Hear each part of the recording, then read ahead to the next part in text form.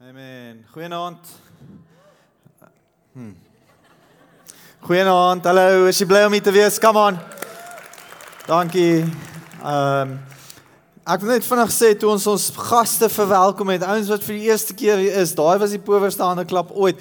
Kan ons net ons gaste, ons ouens wat vir die eerste keer kuier by ons, kan ons hulle lekker cheer? Julle is so welkom hierso. Amen. Ek net een afkondiging van my kant af. Saterdag, komende Saterdag is eerste Saterdag van die maand en ons bid saam gewoonlik eerste Saterdag van die maand 8 tot 9. So ek nooi jou uit, die band is hier so, ons het worship, ons het gebed en ons gaan spesifiek vir een ding by die 15 September is die staat van inperking eintlik weer verby en ons weet nie wat dan gaan gebeur nie, maar ons vertrou dat ons sal kan skuif dat hulle kerke na 50% kapasiteit toe sal stuur, nie 50 mense nie, want dit maak nie sin dat 300 mense op 'n vliegtuig kan vlieg, maar ons kan nie kerke oordenklik nie, so ons gaan Saterdag bid daarvoor, so kom bid saam met ons en ons vertrou vir 'n bonatuurlike wonderwerk met dit. Ek het 25 minute om die woord te deel, so ek gaan vir 40 minute preek. Amen. Amen. Kom ons staar daai timer. Ons is in 'n reeks Aangename Kennis. Here, aangename kennis, Here, en dit gaan oor 'n ontmoeting met die Here. Hoe lyk 'n ontmoeting met die Here? Hoe lyk dit vir my en hoe lyk dit vir jou? En in hierdie reeks kyk ons na karakters in die Bybel wat 'n ontmoeting met die Here gehad het. Ons het laasweek gekyk na die karakter Jakob, as jy hier was of as jy online gekyk het. En vandag gaan ons kyk na die karakter van Moses. So as jy saam met my wil lees, is jy welkom om te blaai na 2 Korintiërs 3 vers 16 tot 18, ek gaan net die message vertaling lees. Onthou asseblief dat al die preeknotas is op jou foon, op die Bible app, gaan net na meer toe of more toe, gaan na events toe, tik in lewendewoordmidrand, dan sal jy die notas daar kry as jy dit sou soek. Maar 2 Korintiërs 3 sê die volgende: Whenever though they, nou wie is daar die they? Dis wie ook al, dis ek en jy en wie ook al. Whenever though they turn to face God as Moses did. En ons gaan 'n bietjie kyk na Moses. As Moses did. God removes the veil and there they are, face to face. Nou die veil beteken nie vir my en jou vandag in ons konteks en in ons kultuur baie nie, maar vir die Jode beteken dit baie en vir hulle is dit 'n groot ding. Vir ons in ons konteks sou daar gestaan het hindernisse. Wat ook al ons hindernis is om van aangesig na aangesig die Here te beleef, om hom te ontmoet, om daar die aangename kennis Here oomblik te beleef. So, hy skryf en sê, whenever those they turn to face God as Moses did, God removes the veil and there they are, face to face. They suddenly recognize that God is a living personal presence, not a piece of chiseled stone. And when God is personally present, a living spirit, that old constricting legislation is recognized as obsolete. We are free of it, all of us, nothing between us and God, our faces shining with the brightness of His face. And so we are transfigured. Beteken we are transformed, we are changed. So we are transfigured much like the Messiah. Our lives gradually becomes brighter and more beautiful as God enters our lives and we become like Him. Kom ons sluit die oë. Here, dankie vir die woord. Here, kom vat hierdie woord en bedien elke persoon hiermee, Here. En mag U Gees die naprediker wees. Ons bid dit in Jesus naam en almal sê Amen. So wanneer ons in kontak met die Here kom, word daar die hindernisse weggevat, sê die skrif. En ons staan van aangesig tot aangesig en dan sê hy ook, ons word dan getransformeer, ons word dan verander. Maar die kernwoord hier waarop jy moet fokus is gradually. Ons dink baie keer wanneer ons 'n ontmoeting, wanneer ons met 'n aangename kennis oomblik met die Here kom, dat ons lewe heeltemal gaan transformeer. Maar die skrif sê so, our lives gradually becomes brighter and more beautiful. Beteken, wanneer ons die Here aanneem, elke dag wanneer ons saam met hom tyd spandeer, hoe meer ons saam met hom tyd spandeer, wanneer ons in die woord spandeer, word ons lewe getransformeer. Dis soos wanneer jy 'n nuwe vriendekring inbeweeg, of jy ontmoet 'n nuwe pel en julle spandeer baie tyd saam. Kort voorlank begin julle dieselfde woorde te sê en dieselfde gesegdes te gebruik. Dieselfde met die Here, wanneer ons tyd saam met hom spandeer, begin ons soos hy lyk. Begin ons brighter te shine, sê die Engels, en ons begin al hoe meer soos hy te lyk. Hier is wat ek agtergekom het wel, wanneer ons 'n ontmoeting met die Here het, wanneer ons hierdie aangename kennis oomblik met hom het.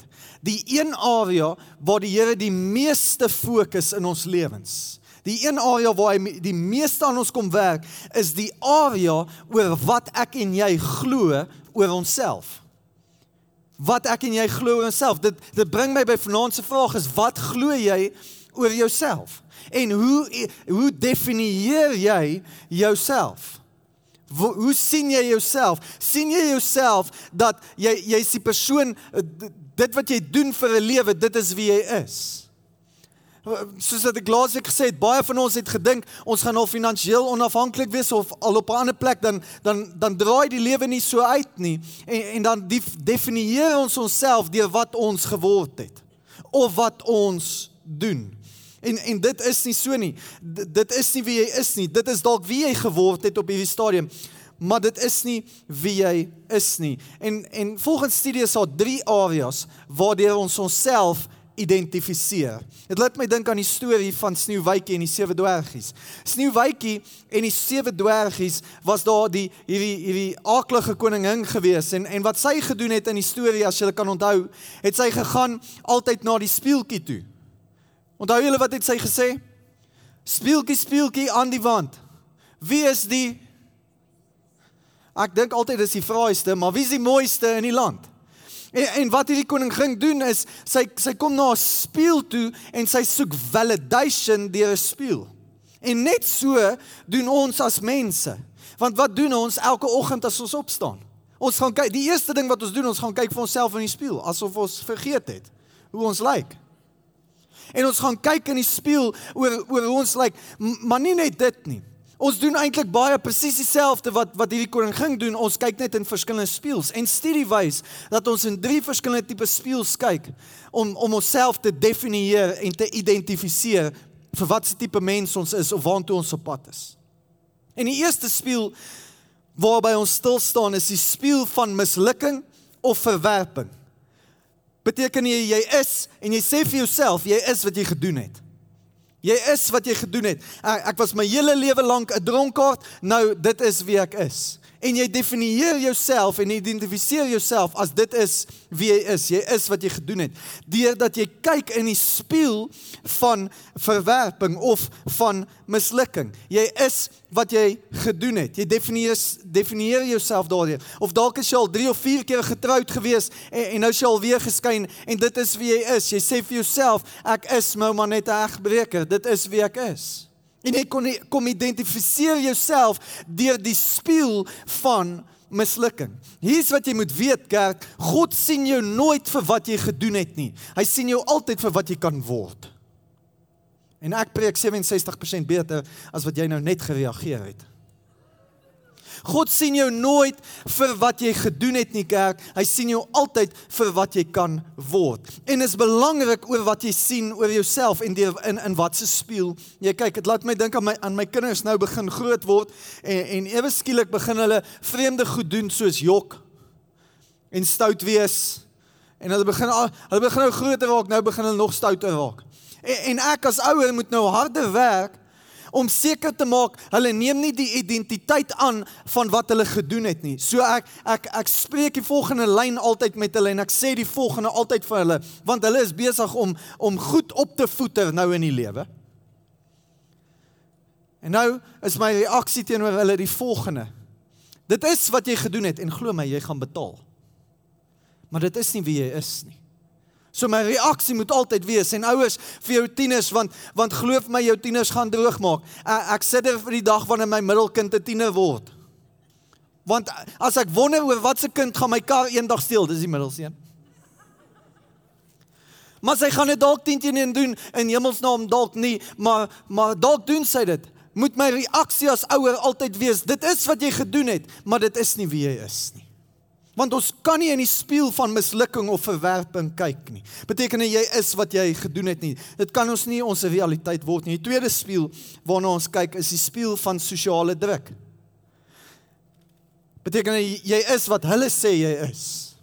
En ons grootste fout baie keer is ons gaan kyk op Facebook oor wat Facebook sê ek moet of behoort te wees. En ons soveel sosiale druk oor hoe ek moet reageer en hoe goed ek moet wees, laat ons 'n ander leefstyl probeer leef en ons voel soos 'n mislukking want Facebook sê vir ons. Facebook sê vir ons, het jy gesien daai ouens was al weer op vakansie in hierdie lockdown tyd, kan jy dit glo? Meantime back at the ranch was dit laas jaar se vakansiefoto's, hulle wou net nie uitgevoel het nie. Of daai selfie-foto's uit die bed uit, lyk so goed vir jou.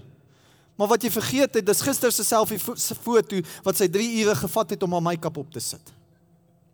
En sosiale druk kom sê vir ons wie ons moet wees of wat ons moet wees. Dit laat my dink aan die storie van Billy Hornsby. Hy is die stigter van ARK. ARK is 'n organisasie wat kerke plant. Ons is deel daarvan, Association of Relational Churches. Billy Hornsby op 14-jarige ouderdom in graad 8 in sy een klas sê juffrou vir hom, meneer Hornsby, jy sal nooit iets word nie. En in daai oomblik vat daai stelling wat hierdie juffrou gemaak het, pos in sy hart en hy begin dit glo in sy lewe en alhoewel hy skool toe gegaan het, het hy uitgecheck. Het elke dag net skool toe gaan, maar hy was nie daar nie. Op 15 begin hy uitglip in die aande om in pubs te speel op sy gitaar. En dan glip hy weer terug, net om betyds te wees om skool toe te gaan. Op 17 maak hy sy meisie swanger en hulle kry 'n buiteegtelike kind. En so gaan sy lewe aan, hy leef in armoede en maak sy vrou weer swanger en word net armer. Uiteindelik gaan hy vir 'n werksonderhoud by Excon en toe hy vir die werksonderhoud gaan, toe moet sy eers 'n toets skryf om daar te kon werk. Hy het so hierdie leuen oor sy lewe geglo, toe hy gegaan het vir die resultate. Toe hy instap, toe sê hy, sê my maar net van die begin af hoe sleg het ek gedoen. Toe sê die eksaminator vir hom, meneer Hornsby, jy het so goed gedoen, jy het die beste van almal nog ooit gedoen in hierdie toets. En die eksaminator sê toe vir hom, as jy dalk net jou kop gebruik, sal jy enigiets kan word wat jy wil word in hierdie lewe. En in 'n oomblik word 'n stelling wat hy geglo het in sy lewe teruggedraai en hy begin 'n nuwe waarheid glo oor sy lewe. Kort daarna word hy gered, hy ontmoet die Here Jesus Christus, hy gaan plant kerke in Europa, trek terug Amerika toe, plant kerke daar, begin ARK, Association of Relational Churches, en nou se 20 jaar later en oor die 870 kerke reeds geplant deur ARK, oor een stelling. Kerk, jy is nie wat jou graad 8 onderwyser vir jou gesê het, jy is nie. Die woord van God sê, jy's die kop en jy's nie die stert nie. Jy's geseënd, jy's gered in Jesus naam. Moenie toelaat, laat sosiale druk vir jou kom sê, wie jy is nie. Of jou kom laat identifiseer. Deur toe te laat, wat hulle oor jou sê nie. Die derde spieël, en ek dink ons almal het 'n spieël, waarmee ons sukkel. Die derde spieël is die spieël van minderwaardigheid. Beteken jy is nie goed genoeg nie. En as ek moet eerlik wees, dis seker die spieël waarmee ek die meeste sukkel. Onthou, ons almal gaan Woensdag weer sukkel met 'n spieël. Maar die woord sê, gradually, verander ons. Beteken die spieël van minderwaardigheid, jy is nie goed genoeg nie, jy verdien nie die posisie nie. Wie dink jy is jy? Veral as ek hier partykeer opkom, is al so stemmetjie. Weer die mense jy teologie gepluk, verstaan? Ja, wel, ek gaan hulle sê. Dan het jy nie meer hou vas op my nie. Ek het hom 2 keer gepluk. Maar altyd daai stemmetjie. Niemand gaan vir jou luister nie. Is nie goed genoeg nie. En ons luister en ons kyk na die spieël van minderwaardigheid oor jy is nie goed genoeg nie. Hier is die vraag. Hoe vind ek uit wie is ek regtig? Hoe vind ek uit wie is ek of wat is ek regtig? Sien, om uit te vind wie of wat jy regtig is, moet jy gaan na die een wat jou geskaap het. Dit is soos 'n kunswerk, 'n abstrakte kunswerk. Ek is nie goed om daai goed te ontleed of om te sien waarvoor ek kyk nie. Ek bedoel, die vraag kom altyd, is dit 'n boom of is dit 'n olifant? Wat is dit?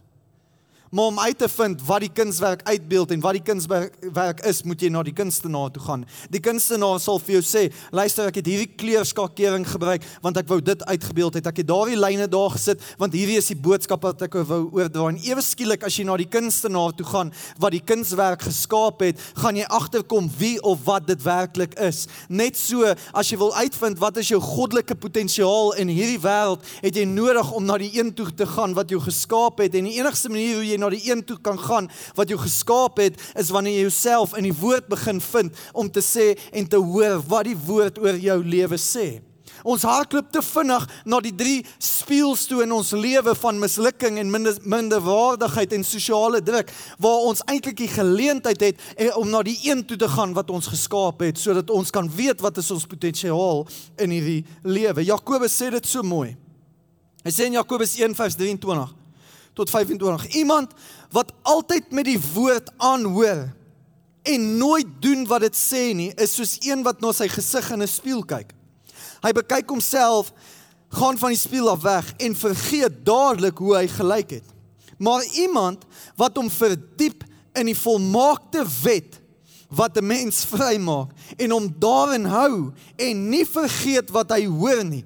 Hier kom die belofte, maar dit doen, hy sal gelukkig wees. Wat sê Jakobus vir ons? As ons onsself verdiep in hierdie woord, as ons onsself verdiep en aanhou daarmee, ons sal dan gelukkig wees. Hoekom? Want jy gaan konstant verander. Jy gaan jouself vind waar jy begin glo wat die woord oor jou lewe sê. Woensdag gaan kom en die spieël van mislukking gaan voor jou hang, maar dan moet jy teruggaan na die woord toe. Jakobus sê, verdiep jou in die woord, sodat jy kan agterkom wie en wat jy regtig is. Dis wanneer jy gelukkig gaan wees. Dit laat my dink aan Moses, want deur Moses se lewe en sy ontmoeting met die Here kan ons ook sien wie is ons werklik en wat se stellings is ons waarheid. Sien, as jy vergeet het wie's Moses, Moses was as babietjie deur sy ma in 'n mandjie gesit wat kan dryf, want Farao het al die Hebreëse babietjies doodgemaak. Maar Moses se ma het besluit, dit gaan nie met hom gebeur nie, sy sit hom in die mandjie in die Nylrivier. Farao se suster ontdek hierdie babietjie en neem hom aan as haar eie. Moses word groot as 'n prins in Egipteland.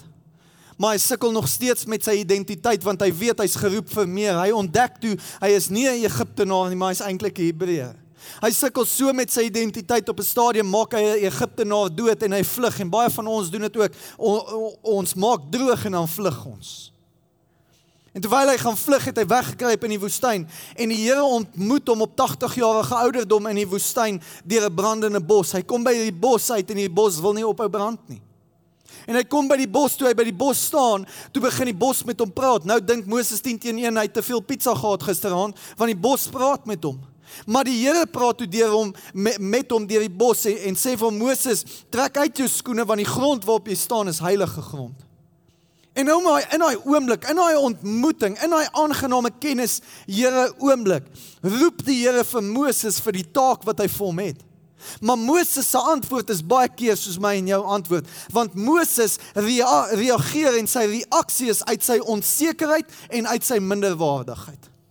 En wat ons gaan doen vanaand is, ons gaan kyk na die reaksie van Moses, maar ook wat die woord van die Here sê, behoort ons stelling te wees oor ons lewens. Sien, Moses se eerste reaksie is, toe die Here hom geroep het, was, wie is ek, Here? Wie is ek? Hy sê in Exodus 3 vers 11 en 12, toe sê Moses vir God, wie is ek, dat ek dit by Farao sou waag, en dat ek die Israeliete uit Egipte sou bevry?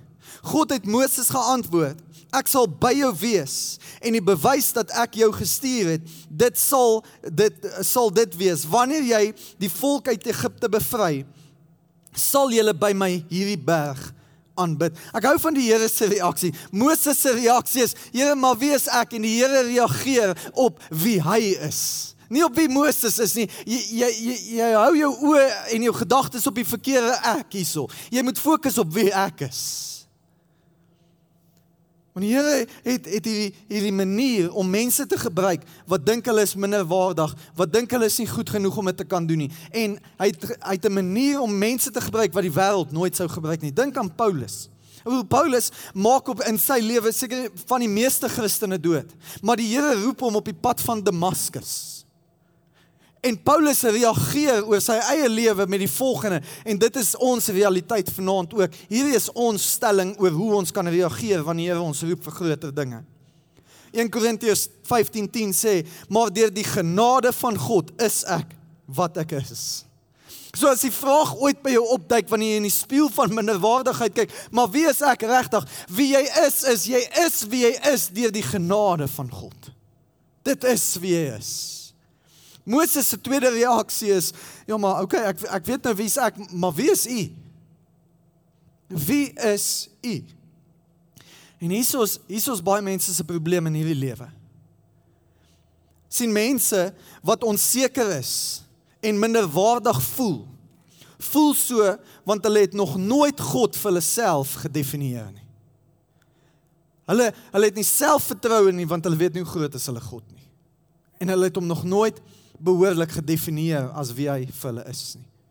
Exodus 3:13, daarna sê Moses vir God, sou ek nou maar, sê nou maar, ek kom by die Israeliete, en ek sê vir hulle, die God van julle voorvaders het my na julle toe gestuur, en hulle vra my, wat is sy naam? Wat moet ek dan vir hulle sê? Toe sê God vir Moses, ek is wat ek is. Jy moet vir die Israeliete sê, ek is, het my na julle toe gestuur. En die Here kom reageer en sê, jy kan my nie in 'n boksie plaas nie. Ek is het jou gestuur.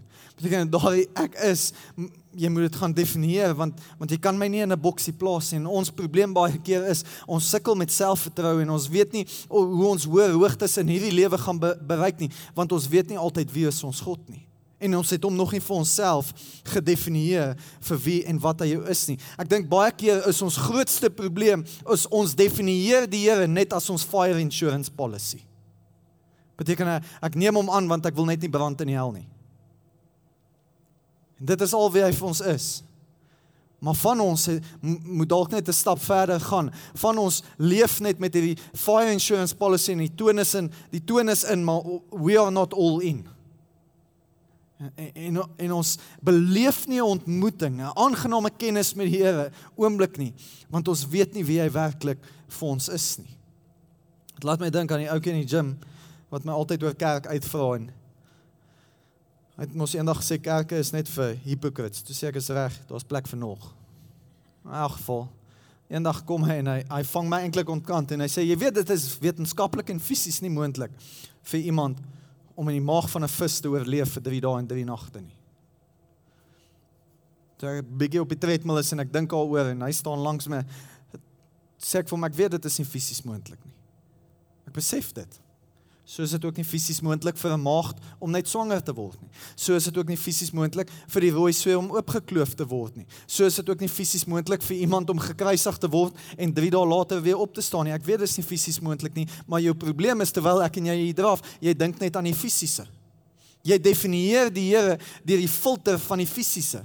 Dit is jou probleem. Hier's wat jy nie besef nie. Ons God is nie net fisies nie, maar hy is ook bonatuurlik. Hy is ook geestelik. Hy is ook die groot ek is. Hy is ook die almagtige. Hy is ook die kragtige en daar's niks onmoontlik vir ons God nie. Jy mag dalk hom definieer as net fisies, maar hy is soveel meer as dit. Dis hoekom ek dink dit is nie fisies moontlik nie, maar by my God is alles bonatuurlik moontlik.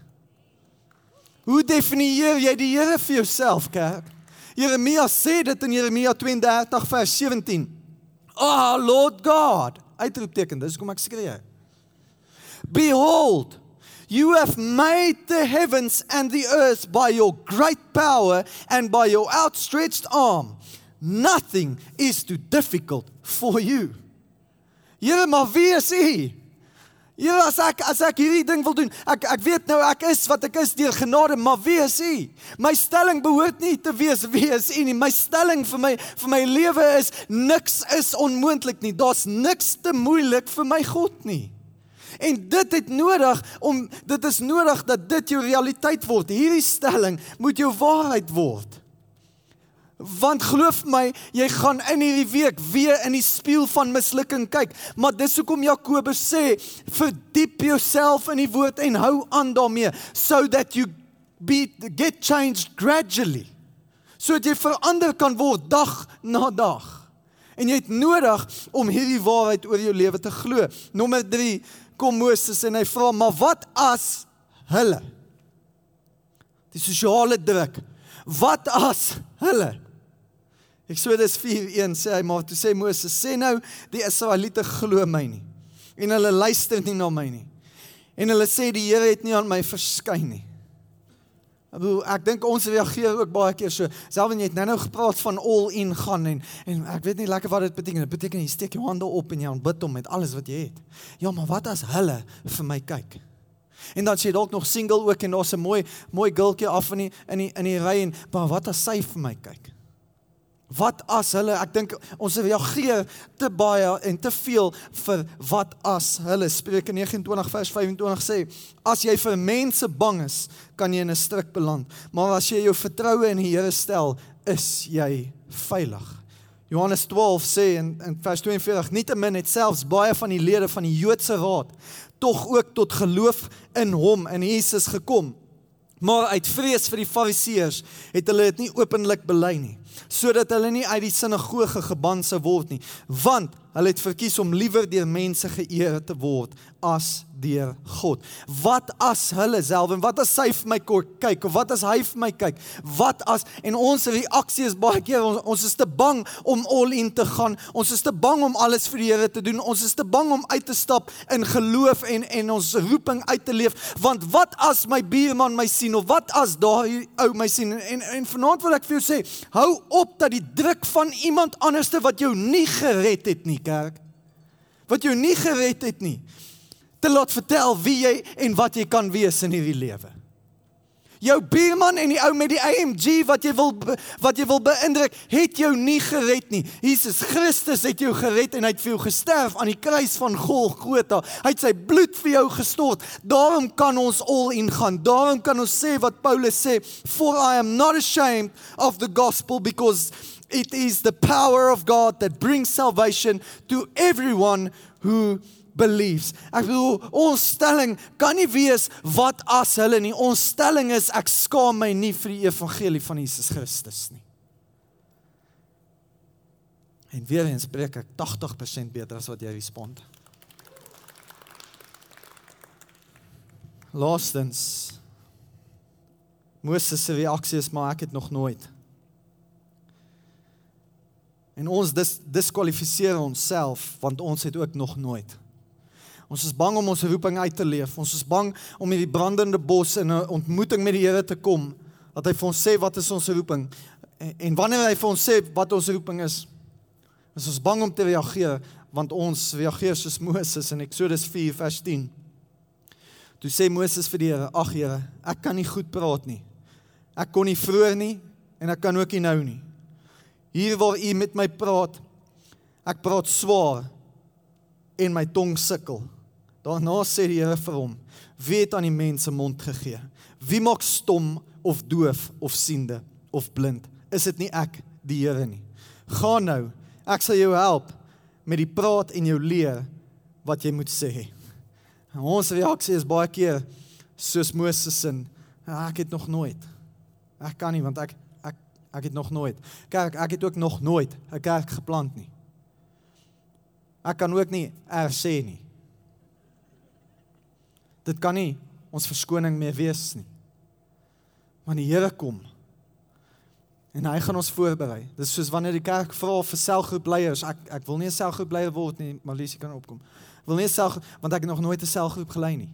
En ons is bang om ons roeping uit te leef oor hierdie stelling van ek het nog nooit. Ek het nog nooit. Ek is te bang om my roeping uit te leef. Ek is te bang om voluit te gaan, want ek het nog nooit. En ons het nodig om soos Petrus uit die boot uit te begin klim en op water te begin loop wanneer die Here ons roep. Ja, maar self en Petrus het gesing, well, it's better to be a wet water walker than a dry boat talker. Ons kan nie. Ek het nog nooit nie. Want dit kan nie ons waarheid wees nie. Wanneer die spieël van minderwaardigheid voor ons verbykom en ons sê ek het nog nooit, dit kan nie ons waarheid wees nie. Want die volgende sê die skrif is ons waarheid, Filippense 4:13, ek is tot alles in staat deur hom wat my krag gee. So ons stelling is, ek kan alle dinge doen deur Christus wat my versterk. Elke dag, môre, gaan jy weer voor die spieël staan. Die spieël van minderwaardigheid, die spieël van mislukking, die spieël van sosiale druk. Maar ek wil jou kom aanmoedig. Begin die nuwe verslag oor jou lewe glo. Begin die nuwe verslag glo oor jou lewe, oor wat hy oor jou sê. En as jy sukkel om dit te glo, hou aan, soos Jakobus sê, hou aan jouself verdiep in die woord. Want daar's mense wat uitsprake oor jou gemaak het, daar's mense wat uitsprake oor jou sê, daar's mense wat nie in jou glo nie, maar ek weier dat hulle opinie my realiteit gaan word, en ek weier dat hulle opinie jou realiteit gaan word, because it's their truth versus the truth of God, and we need to start believing the truth of God. Begin die nuwe verslag glo in jou lewe, en verdiep jouself in dit, en hou aan dit glo. Kom ons sluit die oë. Here, dankie vir die liefde en die goedheid, Here. Dankie vir die guns. Dis my gebed, Here.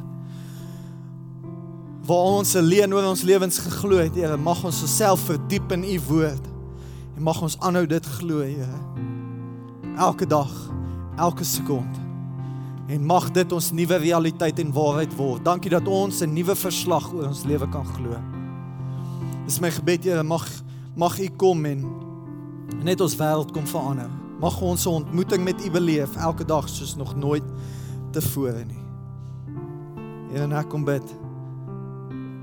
Dankie, Here, dat u ons van aangesig tot aangesig verander. En mag ons 'n maand, 2 en 3 maande van nou af, mag vriende vir ons sê, jy het verander. Want u het ons kom verander. En terwyl elke oog gesluit is, dalk sit jy vanaand en jy kuier of jy kom al gereeld, en jy het nog nooit 'n ontmoeting met Jesus Christus gehad nie, en jy is nie seker van jou saligheid nie. Ek wil vir jou 'n geleentheid gee. As jy wonder wat beteken die woord saligheid, dit beteken of jy hemel toe gaan, of jy gered is. En wat Jesus in sy woord sê, al wat jy hoef te doen, is om die geskenk van die ewige lewe te aanvaar, om sekerheid te hê, dat jy hemel toe gaan. Wanneer jy daai geskenk aanvaar, dan word jy weergebore. So as jy nog nooit daardie geskenk aanvaar het van die ewige lewe nie, wil ek vir jou geleentheid gee, en ek gaan nie vorentoe roep of expose of ongemaklik laat voel nie. Ek wil net saam met jou bid. Elke oog gaan gesluit wees. So as jy die geskenk van die ewige lewe wil aanvaar vanaand, en sekerheid wil hê jy gaan hemel toe, wil jy nie vir my vinnig jou hand opsteek en weer laat sak. Jy kan weer laat sak as jy opgesteek het. Dankie. Jy kan weer laat sak. Dankie. Baie dankie. Laat ek 'n klomp hande opgaan en ons gaan hierdie gebed agter my hardop bid, saam met daardie ouens wat hulle hande opgesteek het. So kerk, kom ons bid hardop asseblief agter my aan, en dan gaan ons hulle groot cheer gee, want hulle gaan hemel toe.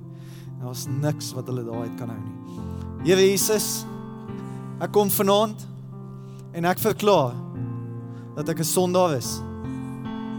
Maar dankie, dat u vir my gesterf het, en al my sondes vergewe het. Here, ek bely u, as my koning en meester. En Here, ek aanvaar die geskenk van die ewige lewe. En Here, dankie dat ek hemel toe gaan. In Jesus naam. Amen.